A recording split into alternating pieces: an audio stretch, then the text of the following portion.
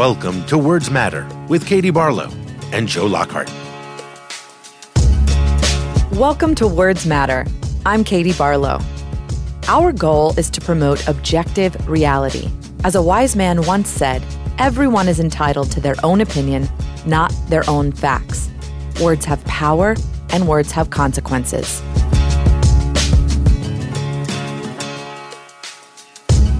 Our guest today is a best-selling author and has advised presidents, senators, governors, Fortune 100 corporations, and universities for 35 years.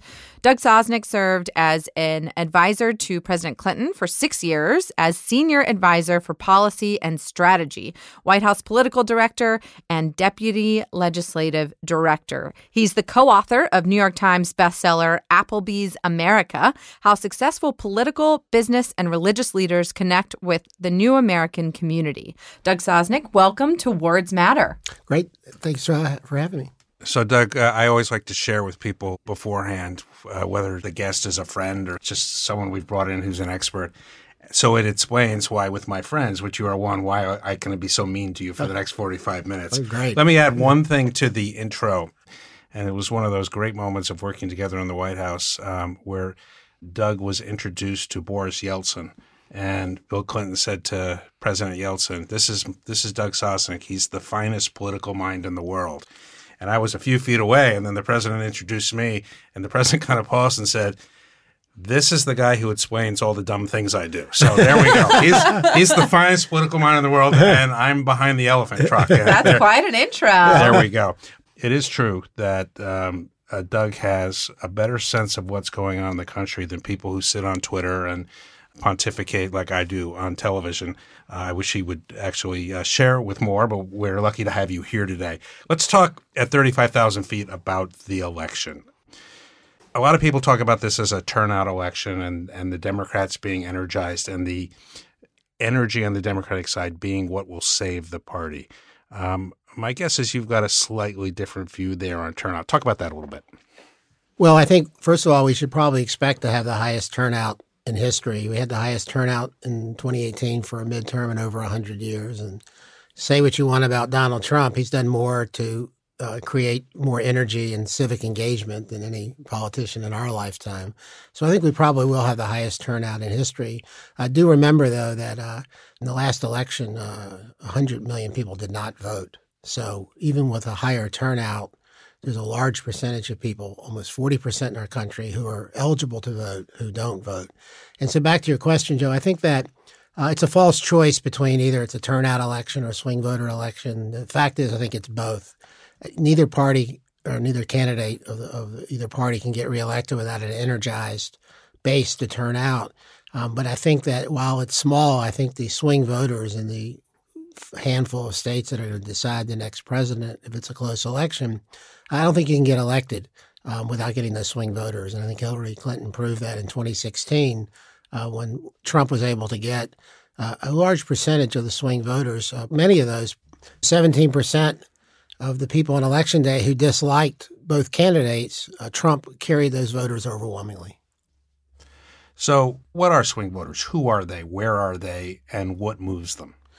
Well, as you've probably heard or read, that we have moved into the world of called tribal politics, where people are either of a blue tribe or a red tribe or a purple tribe. But we're really going through a once in a lifetime, or certainly more than once a generation, a political transformation in our country. And so the alignment of people really going back probably since the beginning of the late 60s, early 70s, what defined what it meant to be a Democrat and what defined meant to be a Republican lasted for almost half a century in our country. And I think you began to see, and you saw in 206 districts in 2016, 206 districts, those districts voted Obama in 8, Obama in 12, and Trump in 16. And so in many ways, the political transformation in our country right now is much more geared around, if you know 4 things about a person, you have a pretty good idea which tribe they're in: their age, their race, their gender, and particularly their education. And so we're resorting who we are as Americans based on those factors. And we're increasingly segregating our lives, obviously in terms of news consumption, but also in terms of where we live, where people are increasingly choosing to live around people of their own tribe. And so we're going through a political transformation in which the parties are being redefined. Republicans now are much more a working class party, obviously disproportionately white voters, older voters, less educated voters. And the Democratic Party is aligned by non-whites, high percentage of female voters, high educated voters. And so that we're resorting ourselves politically in an age of transformation from a 20th century industrial top-down society to a 21st century global and digital world. Conventional wisdom says that voters like change candidates. And those 206 counties where in 08 and 12 they went to Obama and in 16 they went to Trump, those were all platforms of change, different ways to get to that change. How much does that factor into those four categories where we know what tribe people are in, and how much is that is just the typical voter going after the change candidate? Well, we don't, as a country, necessarily prefer change. And in fact, for most of our recent American politics, we've not opted for change. We had Reagan, Clinton, and Bush, all three two-term presidents. But we're going through a period of instability in our world and our country that's created a desire for people for change, and they're dissatisfied with whoever's in power, regardless of which political party they are. And so 6 out of the last 7 elections, the voters voted for change. So 6 out of the last 7 elections, they voted against what they voted for the previous 2 years. Right. And so they're not really right now as much voting for somebody as voting against whoever's in power. Are there reservoirs on both the Democratic and the Republican side of people who haven't participated? And is that the most important thing that Trump can do to mine those new voters or whoever the Democratic nominee is? Well, I think the Trump strategy is clear. First of all, they're not running a 50-state reelect strategy. They're running probably a 5-state strategy, and that's all they're focused on. And they were quite clear. They did a briefing about a month ago. There are 8.9 million people in Pennsylvania, Michigan, and Wisconsin, 8.9 people who liked Trump and did not vote in 2018. And so they're making them a top priority. And what basically they have a digital operation that's masquerading as a campaign, and their manager's a digital guy. And they've been quite clear in their digital strategy that in those 3 states, they're particularly focused in these smaller rural areas, smaller counties that normally aren't part of the political traffic of a presidential race. So 22% of the people who vote in Pennsylvania are in these underserved counties and 20% in Wisconsin. So for the Trump campaign, it's a 5-state, 6-state strategy. It's all based on getting their vote out, whether these people voted in the past or would support them if they voted. And it's very interesting. I don't know if you saw this week, but the Knight Foundation put out a report called The 100 Million Voters. And there were 100 million voters who didn't vote in 2016. So they went in, I think they did survey of 12,000 people.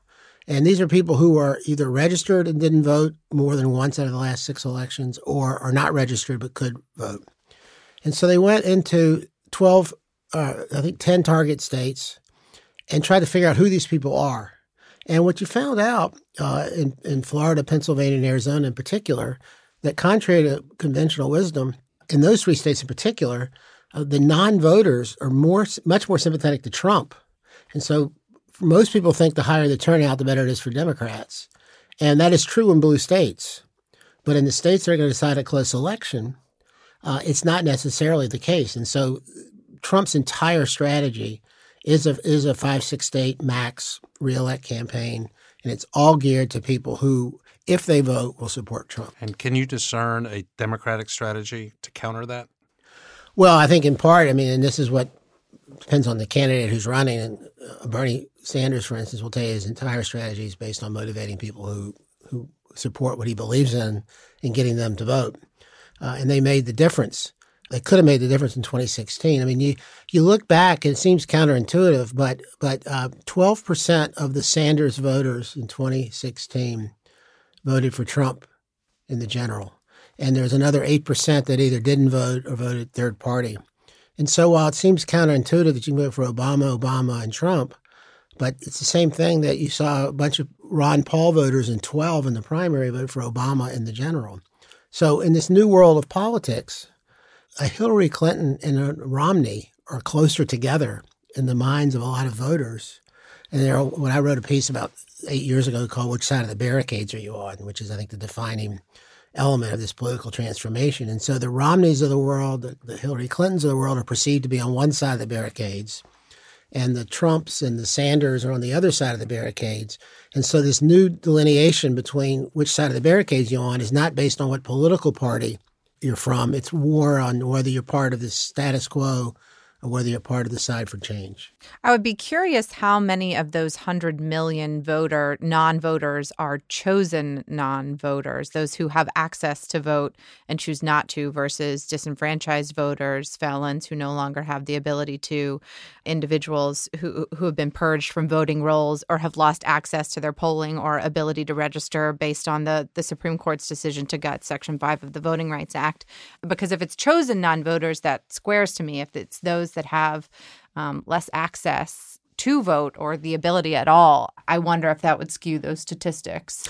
Well, I don't know, but my guess is it's both. But I believe the vast majority are chosen non-voters. So I want to switch gears a little bit because the last week we saw some back and forth between President Trump and former President Obama talking about the economy. President Obama tweeted out something on the day that he 11 years ago signed the Recovery Act, talking about getting out of the worst economic crisis in history. And President Trump, of course, wanted to claim his own victory and his ability to fix all of the economic issues.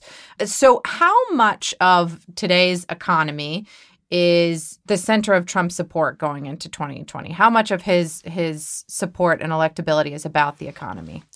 Well, my overall frame of how you look at the election is pretty simple. There are about 30% of the Trump voters that are for Trump no matter what. Then there are another 15% roughly that don't like Trump but like his policies. And so for that second bucket of voters who don't like his job approval on the economy is around 12 points higher than his job approval as president. So for that second group of voters, the economy is hugely important because they're voting for Trump in spite of the fact they dislike Trump. And I know we're going to get to this later, but if you figure out how does Trump then do the math between 30 plus 15 in a two-person race and get to 50, and the answer is his opponent. And getting that last mile, that last 5%, in this case, his ads even say you don't have to like Trump to vote for him. And so to some extent for that last mile, it's going to be, voting for the devil you know versus the devil that you don't know. So I don't think Trump can get reelected because of the economy. But if the economy had gone in the tank, then there's no way in the world he could get reelected. But I think overall, the economy is obviously a net positive for Trump. And one last thing I'll mention is, if you look back to President reelects, the third and fourth quarter of year 3 and quarter 1 and quarter 2 of year 4, that year period, by the end of the second quarter of this year, the cake is largely baked, absent of some unexpected event in terms of what the voters are going to be feeling like in September when they start voting. It's got to be. I mean, we're almost there. It's got to be pretty well baked for Trump going into the election. So how front of mind is that to the 5% of voters, those undecided voters, or those non-voters? Is the economy? Yeah. Well, I think it'll be very decisive. And I think there have been two challenges that for the political world, there's been one challenge that no one's ever figured out. And then for the Democratic world, there's a second challenge that they haven't figured out. For the broader political world, from the moment Trump rode down that escalator and announced his candidacy for president with a crowd that he paid for, nobody, whether it's the Republican primary, the general election in 2016, for the last 3 years, no one has figured out the best argument and best case to make against Trump. And so no one has figured that out. The second piece, which is about the economy, is I don't think the Democrats have figured out a way in the context of relative economic prosperity, how you make an economic case against Trump. All right, Joe, I know you're busy and don't have time to read, or in some cases reread, all the books you'd like. And you just discovered an incredible new app, and it's called Blinkist. Yeah, Katie, Blinkist is quickly becoming one of the most important apps on my phone. Blinkist is really unique, and it works on your phone, your tablet, or your web browser. Blinkist takes need-to-know information, the key takeaways from thousands of nonfiction books, and condenses them down into just 15 minutes that you can read or listen to. If you read a lot, but still don't get to have time to get to everything you want, Blinkist is made for you. You'll get the key points of a book in just minutes. So with its audio feature, Blinkist makes it easy to finish a book during your commute or on your lunch break or while you're exercising. And 12 million people are using Blinkist right now. And it has a massive and growing library from politics to current events to history books and even topics like business and health. Blinkist has the latest titles from bestsellers lists, as well as the classic nonfiction titles you always meant to read but never had time to, or were supposed to read in high school. I know you just started using it, Joe, but you've had a great experience so far, it sounds like. Yeah, I was writing a column for CNN, and I was talking about a book I had read several years ago, and I frankly didn't have time to reread it. So I just went to Blinkist, and in 15 minutes, had all the key takeaways. So from Michelle Obama's Becoming to Russian Roulette by Michael Isikoff and David Korn to Rick Wilson's Everything Trump Touches Dies, with Blinkist, you get unlimited access to read or listen to a massive library of condensed nonfiction books, all the books you want and all for one low price. And right now, for a limited time, Blinkist has a special offer just for our audience. Go to Blinkist.com/wordsmatter, try it free for 7 days, and save 25% off your new subscription. That's Blinkist, spelled Blinkist, Blinkist.com/wordsmatter to start your free 7-day trial. And you'll also get 25% off, but only when you sign up at Blinkist.com/wordsmatter. I want to ask your thoughts on this and Joe's thoughts on this, too, and we'll get to the Democratic primary that's going on right now. But while we're talking about the economy, last week in Nevada, we saw the debate among the primary contenders in the Democratic Party, and we saw kind of a squarely socialist side, people with Bernie. We saw, strong capitalists with Bloomberg. And then we saw people like Warren, who I think still is having a hard time articulating how she's squaring her views and her affection for capitalism, but also its woes that come along with it, and dealing with her supporters that also align themselves with Bernie and with socialism. What do you make of those three approaches? And do you think any rise as the best option alternative? Well, to be clear, while relatively speaking, Sanders and Warren's supporters might be in the same time zone, they're really quite different. Yeah. And a reasonably large pool of Warren voters, if she were to fall out, aren't going to go to Sanders. They're going to go to some of the other candidates. And I think that if you look at the most recent Wall Street Journal poll, there's simply not broad support for socialism in America. If you look at Harvard's done some polls on millennials around the country, and if you look at any subsets of national polls, younger people, millennials 30 and under, do have a higher level of support for socialism than other groups, largely because they've grown up in a world in which capitalism has screwed them and their families. Yeah. So they have no skin in the game. But the broad brush of America does not support socialism. We have had, and Joe and I, we're in the Clinton administration, we're part of this. Relative to the rest of the world, certainly say Europe, America's had since Reagan, for lack of a better term, almost Wild West capitalism. We've had capitalism in its rawest form without any guardrails. And if you look in Europe and other parts of the world, while there's certainly capitalist systems, there are more limits on it. And so I think that where Warren has been moving is to try to stay where she has been, generally speaking, in terms of left of center on economic matters, and certainly for more redistribution, progressive tax policies. But she's been trying to trim her sails a little bit to be more acceptable to a broader group of people. And I think that's part of, as particularly starting around healthcare when she changed her policies, or at least the transition period, there was always a notion that despite the fact they have different bases, that either Warren or Sanders was going to emerge from the left of center. And I think her support started willing away on the left as she started having more nuanced views on economic matters. But she is clearly trying to fill the more moderate-ish space for last week, more moderate space than going after Sanders. And so I think that's where the center of the parties, either the center is sort of the almost raw socialism of Sanders or the more capitalism with guardrails that Warren's trying to represent. One of the things that we've talked about in the last couple of months is how Warren and Sanders on the far left of the party divide. And I'm interested in your analysis of this. And I've talked a little bit about how working class voters tend to be looking at Sanders, but not Warren, but looking at Biden and some others. And the more highly educated are not looking at Sanders, they're looking at Warren. But she's competing with Buttigieg and Amy Klobuchar for those. How do Democrats sort this out? And we can bleed right into talking about the Democratic nominees here because I think we're kind of going there anyway.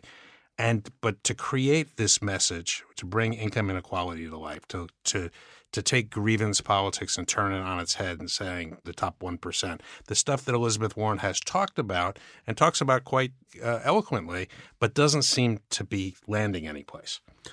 Well, we'll have to see. She's certainly shown a little more energy recently, but I think you mentioned something a minute ago that I alluded to earlier, which is age, race, gender, and education.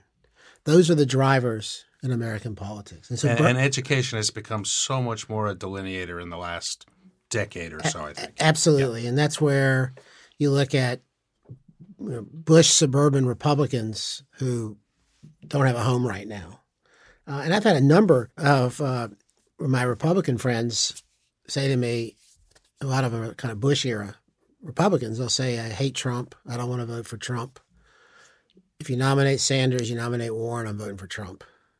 And so the trick for the Democrats is the trick overall is where's the balance between how do you redistribute money and the spoils of society while at the same time not draining people's ambition to get ahead and do well. And so a lot of voters would think that Sanders is way too interested in redistribution of money and making it punitive for other people. And that's where Sanders or Warren, I think, is trying to find a bit more of a middle. But the truth is, I don't think you can get the math to add up if you're just doing massive redistribution programs and just going after a limited number of high-income individuals and corporations to pay for all of it, not the size and scope of their social programs. So let's jump into the candidates. How do you handicap those still in the race? Everyone from the people who've been in from the beginning, Biden, Warren, Klobuchar, Buttigieg, Sanders, and then Michael Bloomberg, who has been making a big splash. He spent $500 million, which, I mean, for those who don't follow campaign spending, it's just unprecedented and potentially very disruptive, potentially a huge waste of money. I mean, we don't know. But handicap the field a little bit and the challenges of getting the nomination versus the challenges of winning the presidency. So let me put, hopefully quickly, some context to this. If you go back to 2016, there were about 27 people that announced they're running for president. If you asked me before the campaign started who was the least relevant person running for president and who was the second least relevant, I would have put Bernie Sanders at number 26 and Trump at 27.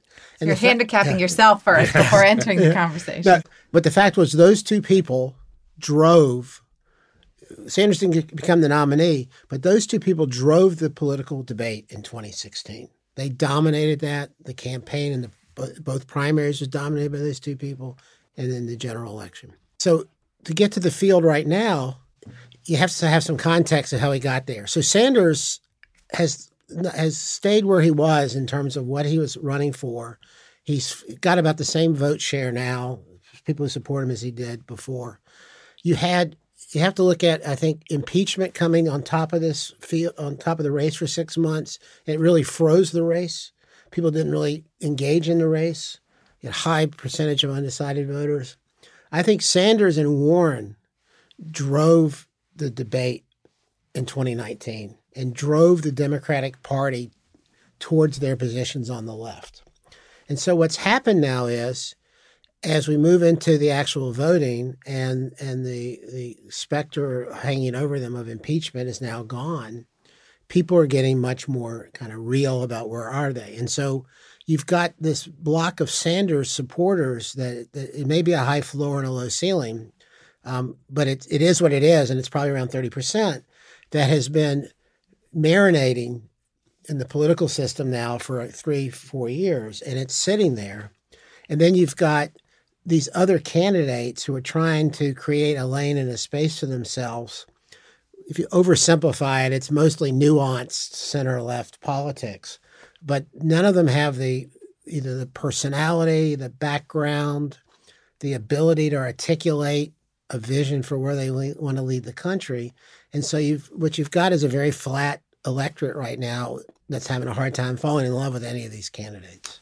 We saw all of the candidates together for the first time, including the newcomer Mike Bloomberg in Nevada last week. And I wanted to ask you what you thought of Bloomberg's performance in the debate and if it matters.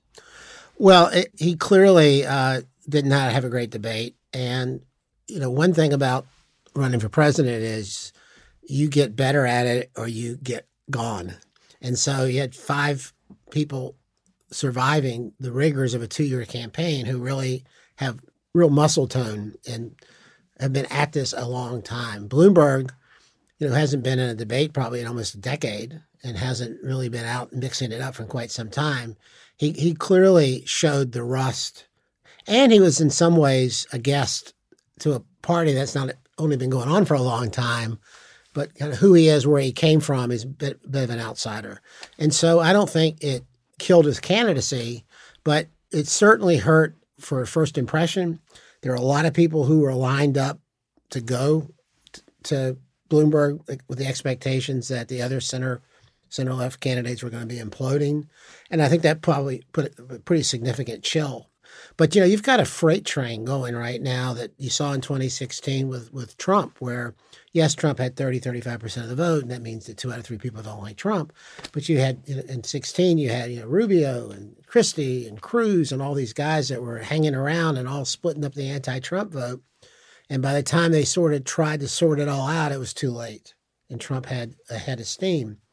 And so that's what the fear is for people who don't support Bernie Sanders, that he's in the process now, and California's coming up, and people have been voting in California now for already 10 days, that he, as this non-Sanders vote remains spread out, and Bloomberg's inability to really have a strong debate performance made it hard for him to consolidate the center-left vote. The longer it's spread out, diffuse in terms of support levels, the better it is for Sanders. I want to talk about 2 of the areas that you mentioned of the 4 that determine our tribe. The 4 are age, education, gender, and race. Gender and race are 2 big problems for Bloomberg, and none of the candidates are perfect on both, although some are better than others on both. How important are those 2 factors going to be on voting day?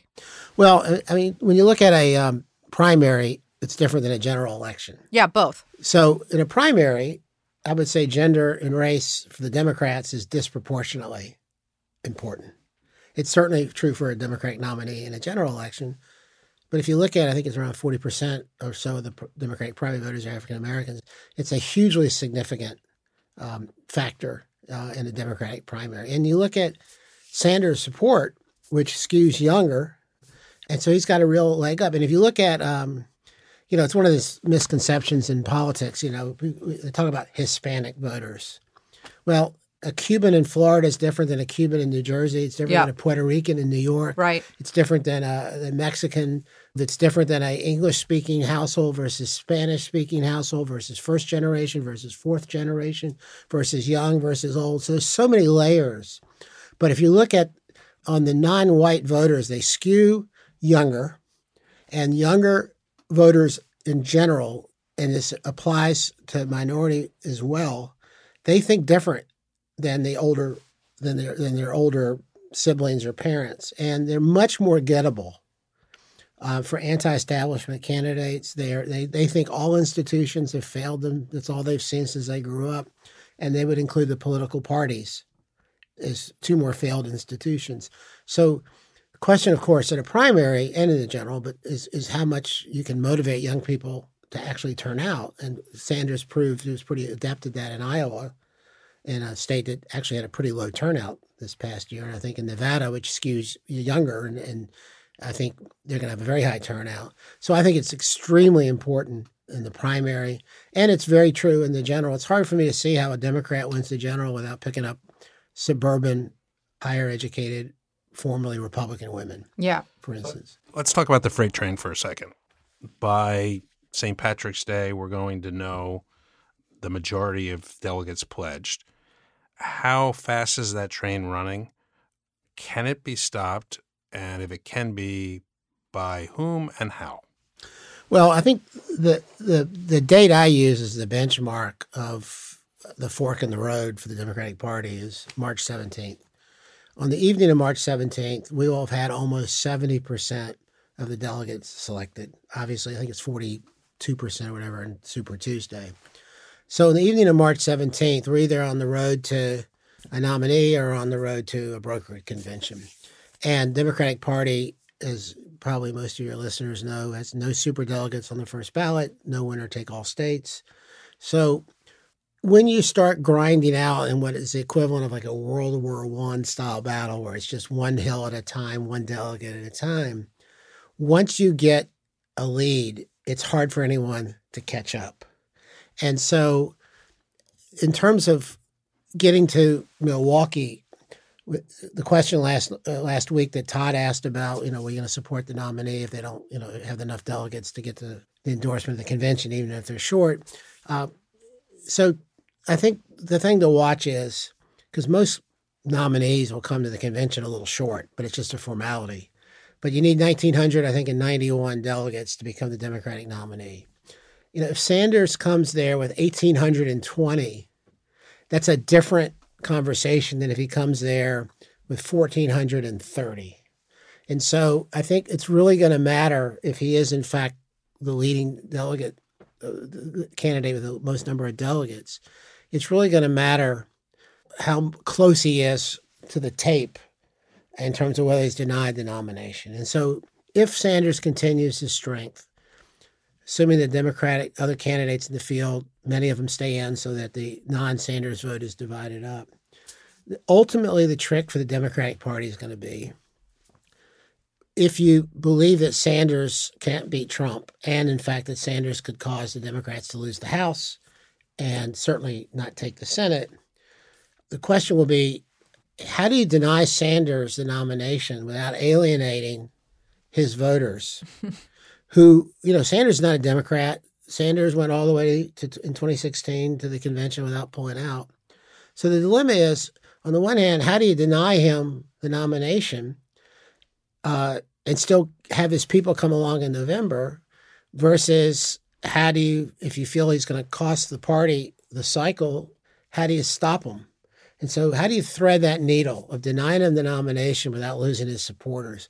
And the closer he is to having the necessary delegates, assuming he's short, the closer he is to that 1991 delegate total, I think the harder it is for the party to deny him the nomination. So if you're the campaign manager for generic Democrat, establishment Democrat, whether that be a candidate or the proponents of the status quo, how do you go after Sanders over the next 2 months? Well, I think you saw last week in Nevada, most of the candidates only went after Sanders if he was a foil towards something else. Right now, they're running against their other moderate compadres, which makes trust in repairing the breach and cutting a deal much more difficult every day. And so I think they're in a zero-sum game right now, not against Sanders, but with the rest of the field, which makes it really impossible to kind of figure this thing out. You saw it, as I mentioned earlier, in 2016, where the only thing that Republicans could agree on is that Trump would run the party into the ground and he has to be denied the nomination. But their own personal ambitions and personal animosities and all made it impossible for them to stop, as you called it, the freight train before it got so much speed you can't stop it. I thought the best punch landed on Bernie last week in the debate, and it came from someone who had many punches landed on him, was from Bloomberg when he pointed out that your criticisms come from a millionaire with 3 houses. And then he actually got Bernie to list out his 3 houses, which I'm not in politics. I'm not in Democratic politics, but I suspect that listing out will be in an ad or two between now and November. But is that the best way to go after Bernie? Well, it depends on the context. If you're talking about a Democratic primary. Yeah, now, here and now. I don't think that's the best way to go after Bernie, because anybody who's for Bernie, who's really for Bernie, like the same 30% that are really for Trump, there's not an intellectual argument you're going to have about them that's going to have them peel off. They're in love. Yeah, but I think though that what I think Clinton did a really good job of, and I think Obama did a really good job of, is voters have to really have 2 things that they feel. One is that you actually have a vision for where you want to lead the country, that you can make their life better, that you believe the words coming out of your mouth are authentic, and that you can take on and beat Trump. And you really have to do both. And they clearly, every poll will show you that the Democrats are obsessed with beating Trump in terms of what they're looking for in a candidate, but they're looking for someone who they feel like is up to the job and actually can articulate a vision for the future. Like Trump, don't like Trump, he's got a clear vision of where he wants to lead the country. He uses the same words and language when he ran since he took office. And it's the same thing with Sanders. Agree with him, disagree with him. They have a point of view. They have a philosophy. They can articulate it. And people who support them think that they're saying it because they believe it, not just because they're saying it. And I think the Democratic candidates who, as I mentioned earlier, had been fighting an environment which no one was paying attention to them, because between Trump dominating the news cycle and impeachment, they really didn't get an opportunity. But when they have had an opportunity, to use your analogy from a few minutes ago, no one's kind of fallen in love with them because they're not really articulating a vision for the future. You mentioned the House and the Senate in the previous question, and I actually want to ask about that too. What are the chances that Democrats, with whoever's at the top of their ticket, are able to keep the House and flip the Senate? Well, in terms of the Senate, it's going to take a big Democratic year. It's a bad map for the Democrats, assuming that Democrats can't take the Senate without taking the White House. So assuming they take the White House, that means they have to come away with a net of 3 Senate pickups from the Republicans. They hold the seat in Alabama, the Jones seat, which is an accidental pickup. So Democrats will probably lose that. So when you do the math of how do the Democrats take the Senate, it's going to take a pickup of 4 Republican seats. And you can argue there are 3 that are within reach in Arizona, Colorado, and Maine. But in order to get that 4th seat, it'd have to be a North Carolina, it could be a Kansas, it could be a Georgia, it could be Iowa. But those are states that are only going to vote for a Democrat for the Senate if it's a big Democratic year. Now, in the House, it's quite a different matter. It's 31 seats is the margin. I think Democrats are well positioned to hold the House under anything other than a Republican landslide, due to the nature that, and just taking a step back for a minute, because Democrats are going through still post-traumatic stress from 2016. But the fact is, since Donald Trump has been elected president, he has been poison for the Republican Party. They've lost 10 governorships, 40 House seats, 10 states have gone all blue, 435 state legislative seats have flipped to the Democrats. And so the Republican Party is becoming poison in a lot of suburban Republican-leaning districts. And you see Democrats picked up House seats in 18 in South Carolina, Oklahoma, Kansas, Georgia. And so part of the formula of what Trump is doing to win re-election, which is to appeal to those swing voters in a handful of states, is what's turning off so many Republicans in these congressional districts. And over 40% of the people right now in the Republican House, 40% of the people who were in the House when Trump took office are gone. And so what's happened is you've had the Trumpification of the Republican Party. And so who's left as Republicans are more Trumpian, and they run poorly in House swing districts.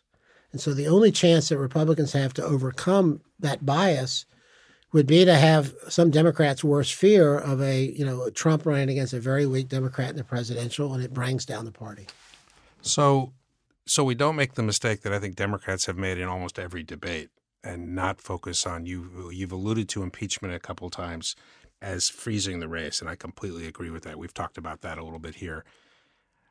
How does it factor in the corruption within the just sort of pervasive corruption? We don't know what he's going to do next, and that he's enriching himself and he's pardoning these people and all of this stuff.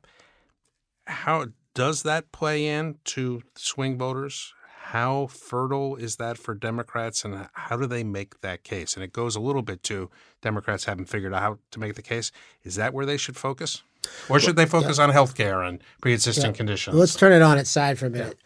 The engendering a greater feeling in this country that everyone's corrupt, every system, every structure, every institution is corrupt, the coarsening of our society is central to Trump's strategy to get reelected. It's an overt strategy for him. In a sense, I would call it to burn the house down to save it. So the more people come away feeling that everyone's on the take, everything is corrupt, nothing's on the level, you can't trust anything you read, everybody's got to whatever, that feeds into his narrative about taking on the system and fighting the man, so to speak. In terms of Democrats, I think they got to give people reason to vote for him. And the corruption, all the stuff about Trump that makes Democrats froth at the mouth, it's all built in to the stock. Everyone knows all that. So the question is... So being even more corrupt isn't there's no benefit anymore. And I think healthcare was the single most important issue in 2018. And healthcare is an issue on health, but healthcare is an issue on the economy.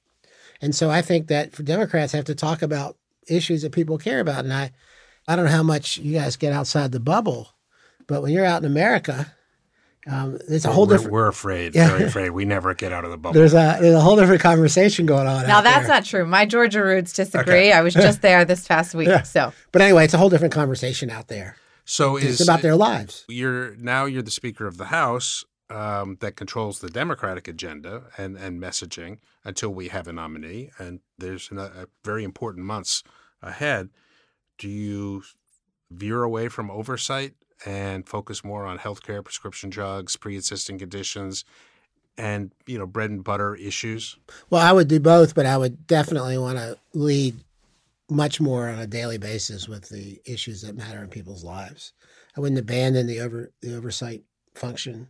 I mean, there's stuff that we should be doing just because for history, and if we allow things to happen and there's not oversight, and there are going to be some things that an oversight that the Democrats should make a big deal about. But fundamentally, I think the people in Congress need to deal with the issues that people back home care about and why they sent them to represent them. Joe started with looking at a 35,000-foot view, and I want to zoom back out at that and talk about the Democratic Party and where we're headed politically as a country. Talk a little bit about Trump as a symptom and what's going to be left in his wake. Well, he is a symptom of the problem. He didn't create the problem. And when you started, as I mentioned earlier, if you took Sanders as the 24th most relevant person running and Trump as the 25th, and they ended up dominating the debate, they are symptoms of a notion for most people that the system is broken. They have nothing to lose. They're for people. They want people to come in to blow it up. As I mentioned earlier, we've had 6 out of 7 of the last elections were change elections.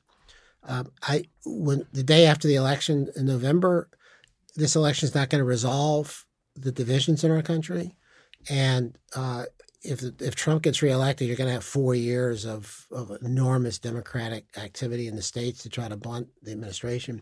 If the Democrats get elected, they're going to be 30% of the Trump voters who are going to continue fighting the Trump fight, even if Trump is not there. So I think we're probably another 5 to 10 years away from getting out of this trough that we're in. We're going through the biggest transition since the late 1800s.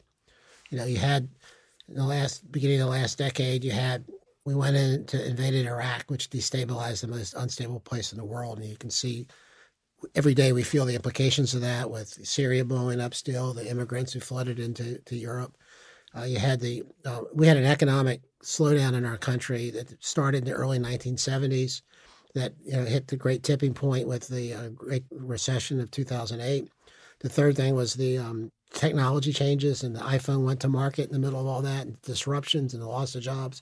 And the last was demographic changes with becoming close to majority, non-majority country. So all these things happened at the same time and created what they call a hinge moment in history. If you think about a hinge on a door, it connects one piece of wood to another. So we're transitioning from one era to another. And so right now our institutions are incapable of managing this change. So most people think our institutions are either broken or they're corrupt. And so how do we get out of this, and when do we get out of this? My view is it's going to take another 5 to 10 years. We're going to continue these divisions. Basically, I think the baby boomers are going to have to exit the stage. And the millennials, who are the largest population in our country now and the largest voting group, they actually don't want to continue the fights we've had in this country since the 60s, since the baby boomers emerged and took over. So actually, I'm pretty optimistic that we'll come out of this. But I think it's going to take deep into this decade until at some point the country's going to be so fed up with the leadership in this country that they're going to start punishing elected officials for acting the way that they are.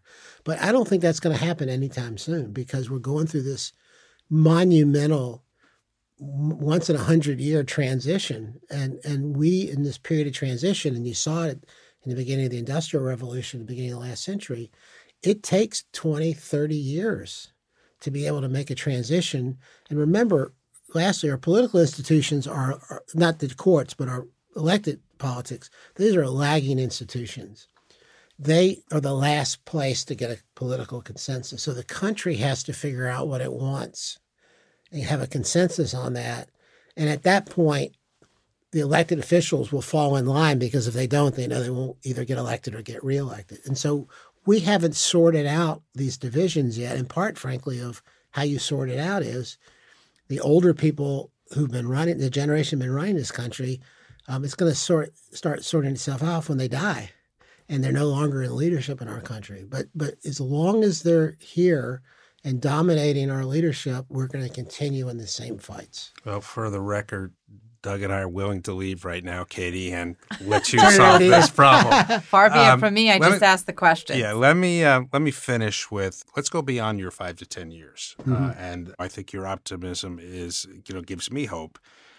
But talk about the two-party system, whether we will cease being a two-party system, or if we stay in it, what the parties will look like. I can make an argument now that it's untenable within the Democratic Party. You have the Justice Democrats, Democratic Socialists, and the traditional Democrats that will not be able to find common ground from an ideological point of view, from a programmatic. And I can make the same argument on the Republican side, that you've got the Trumpian Tea Party with the traditional suburban Republican Party, that it's hard to see the common ground. And then you've got overlaying all of this is demographic changes in the country that will very much reshape. Do you see 2040? Do you see two parties continuing, but there's a shift in some ways? Do you see three parties? Do you see splintering and there being, 8 parties? How do you view that? Well, I think there'll be two dominant trends over that 20-year period. One is we're going to have political reform, because you can't ultimately change where we are right now if you're not happy with it unless you change the rules and the reward systems. And so eventually we'll get political reform on, tearing down probably the Electoral College so that all 50 states matter, probably some public financing, nonpartisan reapportionment and redistricting, open access on voting. So I think you're going to have political reform, which will, you look in California and other places where you have jungle primaries, and all of a sudden the incentive is to reach moderate voters. So we will get political reform because the country will be so fed up with the current system that they will force it. And it's not one party or the other, it's both. And the second thing is, if you look at the most current polling, as unpopular as Trump is and a lot of the Republicans, the Democratic Party is no more popular than the Republican Party. In fact, it's less popular today. And I mentioned earlier about young people who are disproportionately right now Democrats, not because they like Democrats, but because they hate Trump and hate the Republicans. And Trump is actually going after some of the younger African-American voters and younger Hispanic voters because they have allegiance to no party. And they they think these institutions are as failed and corrupt as the other ones in our society. And so we're going to end up, I think, with political reform, we're going to have political institutions that reflect where people are in their lives. And so what does that mean? Well, that means you can have a conservative party, progressive party, you can have a Tea Party, you can have a Green Party. And so I think you're going to end up having parties that are organized around issues that people care about and not trying to fit into mid-20th century institutions that are no longer relevant in our lives. I think we're going to leave it there, Doug. It's, we're going to have 8 parties, and it's going to look like the British elections, where some kind of funny suit gets up as they announce the winner in congressional races. and Katie will be the only one there to see it. That's right. Fingers crossed if everything goes well. This problem is all yours, Katie. Yeah. Have fun. Thanks for that. On behalf of all millennials, thank you. Thanks, Doug. That was great. Okay, Thank you, Doug. Yeah. Thank you for listening to Words Matter. Please rate and review Words Matter on Apple Podcasts and other podcast providers.